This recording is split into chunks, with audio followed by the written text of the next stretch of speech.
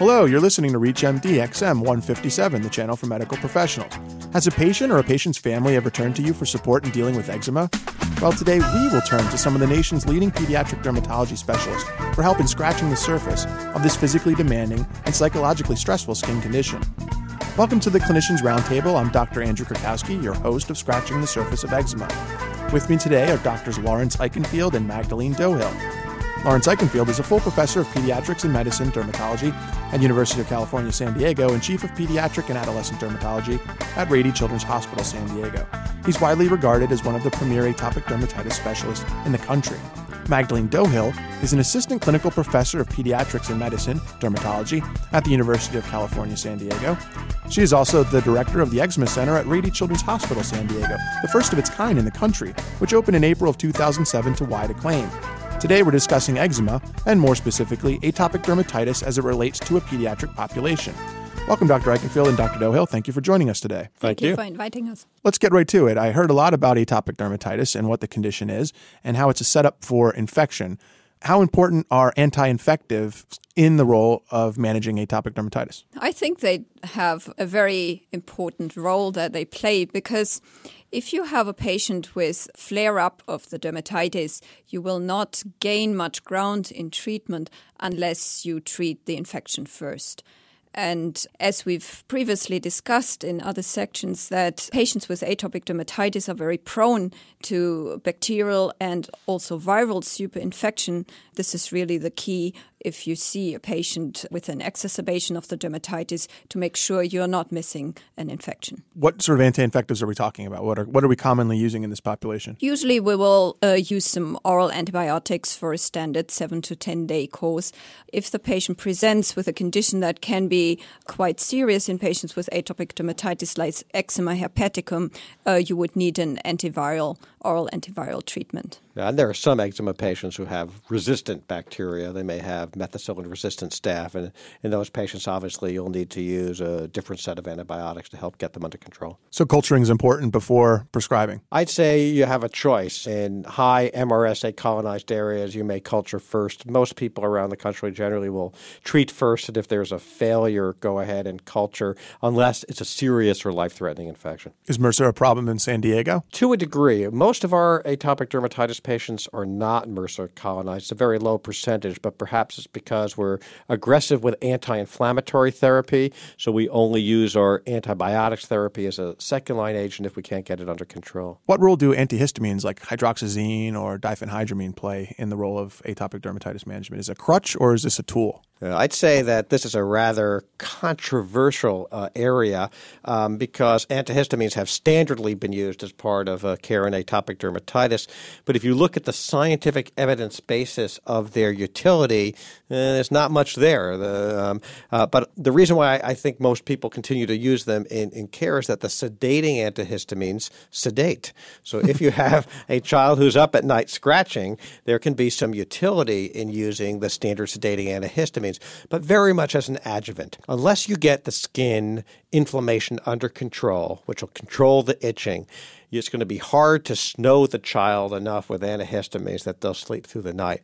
But if you have a child who's getting good topical therapy, it can be a helpful adjuvant. There's also a place for antihistamines in patients who have other atopic conditions, that overlap of patients who have, say, allergic rhinoconjunctivitis. They have these very itchy eyes with eye eczema. Those patients can be appropriately on a non-sedating antihistamine as well. And let's be clear, we're not talking about snowing the kids so that the parents can sleep through the night in peace, but although that might be a part of it, but we're talking about actually limiting children from scratching while they're sleeping. Is that part of it? We very much use sleep disturbance as a measure of ineffective therapy and sleeping through the night for the child, which can correlate with sleeping through the night for the parents as well, as a part of our measures of successful therapy. Yeah, we find that this itch-scratch cycle and the importance of a night's sleep really highlights why this is not just a patient's condition, but a condition that affects the whole family.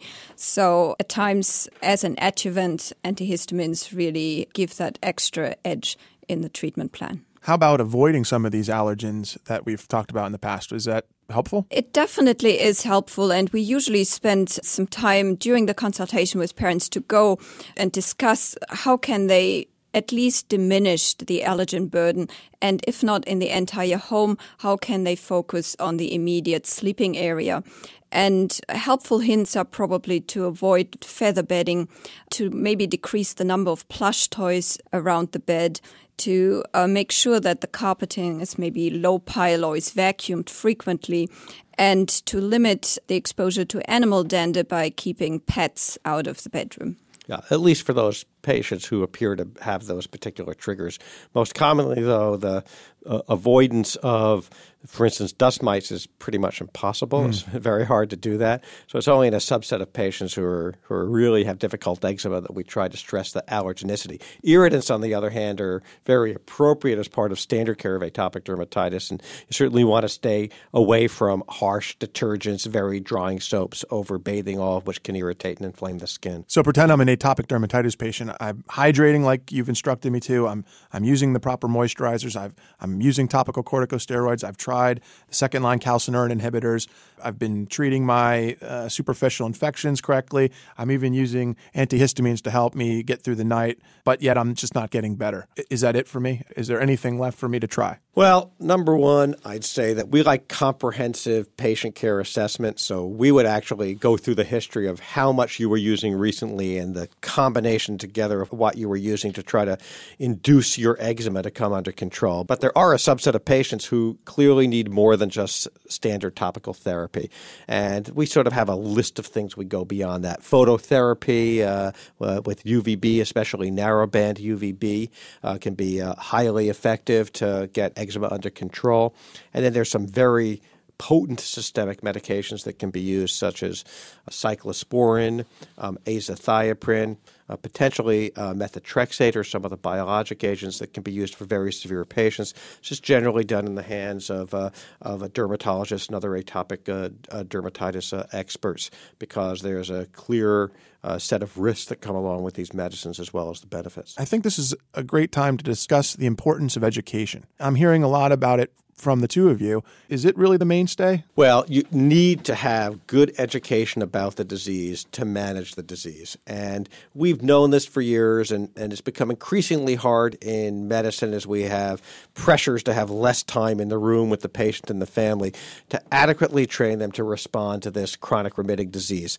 So we knew this, and then actually we were forced to deal with it because there have been some excellent studies around the world that have tested education in atopic dermatitis. In America, or these studies were? Probably the most prominent study was done in Germany. It was published in the British Medical Journal. But essentially, this was a large randomized controlled trial where they took several hundred children and either put them in the aggressive education group or the standard education group. And then when they were brought back in, people measured how well they were doing as well as measured their quality of life. And there were objective observers who didn't know which group they had been assigned to. And punchline was pretty clear.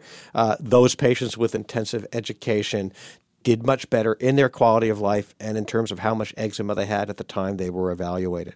So that created a challenge for us and creates a challenge around the country, I think, that we really have to figure what's the best way to educate patients with this disease. And what's your standard dermatology office visit time that you're allowed? Well, I mean, a new patient, it can be, 15 minutes to 20 minutes, even with accessory staff helping to reinforce the information. You may get to half an hour, but it's pretty hard to do that in a busy office setting. And so we've sort of tried to change our methodology of delivering the education. I think what's become more and more apparent is that you are dealing with a condition that has been acknowledged that it has an immense impact on the quality of life of the patient and the families. So similar to other conditions that can be likened in that impact, like, for example, diabetes, it is just a logic consequence that you need to implement better education, that you need to be able to give parents feedback as the disease changes. And this cannot be achieved in just an office visit and just focusing on the particular problem on that day. what also has become clear, having done some of these eczema sessions over the past few months, is that parents really gain in their ability and in how comfortable they feel with following the instructions that you give in the office if they have that extra piece of background information that we deliver during these eczema center sessions. So we've set up an eczema center at Rady Children's Hospital, which I think is a model for a way to approach this. If you need intensive education, you need time to do intensive education, you need expert educators, and you need a setup to do that. So now while we may still do our 15-minute or half hour in the office for a new patient doing their comprehensive clinical care management, part of the eczema center is intensive education, and we may have, we have evening educational sessions or other intensive educational sessions, which can go an hour, hour and a half, as a way to educate families about the disease process, about what the expectations are for what happens over time, expectations for how an intervention can help the family, more discussions about the risks and benefits of the medications and the appropriate ways to use the medication. And we've integrated that really into a eczema school concept that has been tremendously helpful for the families. When did you launch this eczema center? We launched it actually at our national meeting of pediatric dermatology in April, and the feedback has just been tremendous. And if you think about it, families have great access to information the internet is all about, but then they are left with reading information that they need to process. They need to be able to ask the questions. And this is what the Eczema Center really offers. It gives you quite a research background on the disease, which parents appreciate, and it gives them a forum to ask those questions and put the knowledge that they've gained into perspective. So we're committed to doing this not just for our local patients, which we do with our evening sessions or other eczema school sessions, but we're certainly looking for other ways that we can educate the population. Certainly the website we put up has lots of information that can help families with atopic dermatitis, but we also hope to come up with other ways to educate people, whether it be streaming videos, DVDs, etc. But there needs to be a way to get a family who may be wrestling with this disease for several years to be able to respond to it in a good way so that they can get control of the disease rather than the disease being in control of the family. That's pretty amazing. It sounds like you've created a bricks and mortar center to deal with the problem of the atopic dermatitis patients. Bricks and mortar, to use Dr. Dohill's analogy before. Well, I want to thank Dr. Lawrence Eichenfield and Dr. Magdalene Dohill from the University of California, San Diego, and Rady Children's Hospital, San Diego. They've been our guests as we've been discussing atopic dermatitis in the pediatric population. I'm Dr. Andrew Krakowski, your host of Scratching the Surface of Eczema. You've been listening to the Clinicians Roundtable on ReachMD XM 157, the channel for medical professionals. For more information on eczema, please visit the Eczema Center's website at www.eczemacenter.org. You can also check out the National Eczema Association at www.nationaleczema.org and the American Academy of Dermatology at www.aad.org. For comments and questions, please send your email to xm@reachmd.com. Thank you for listening.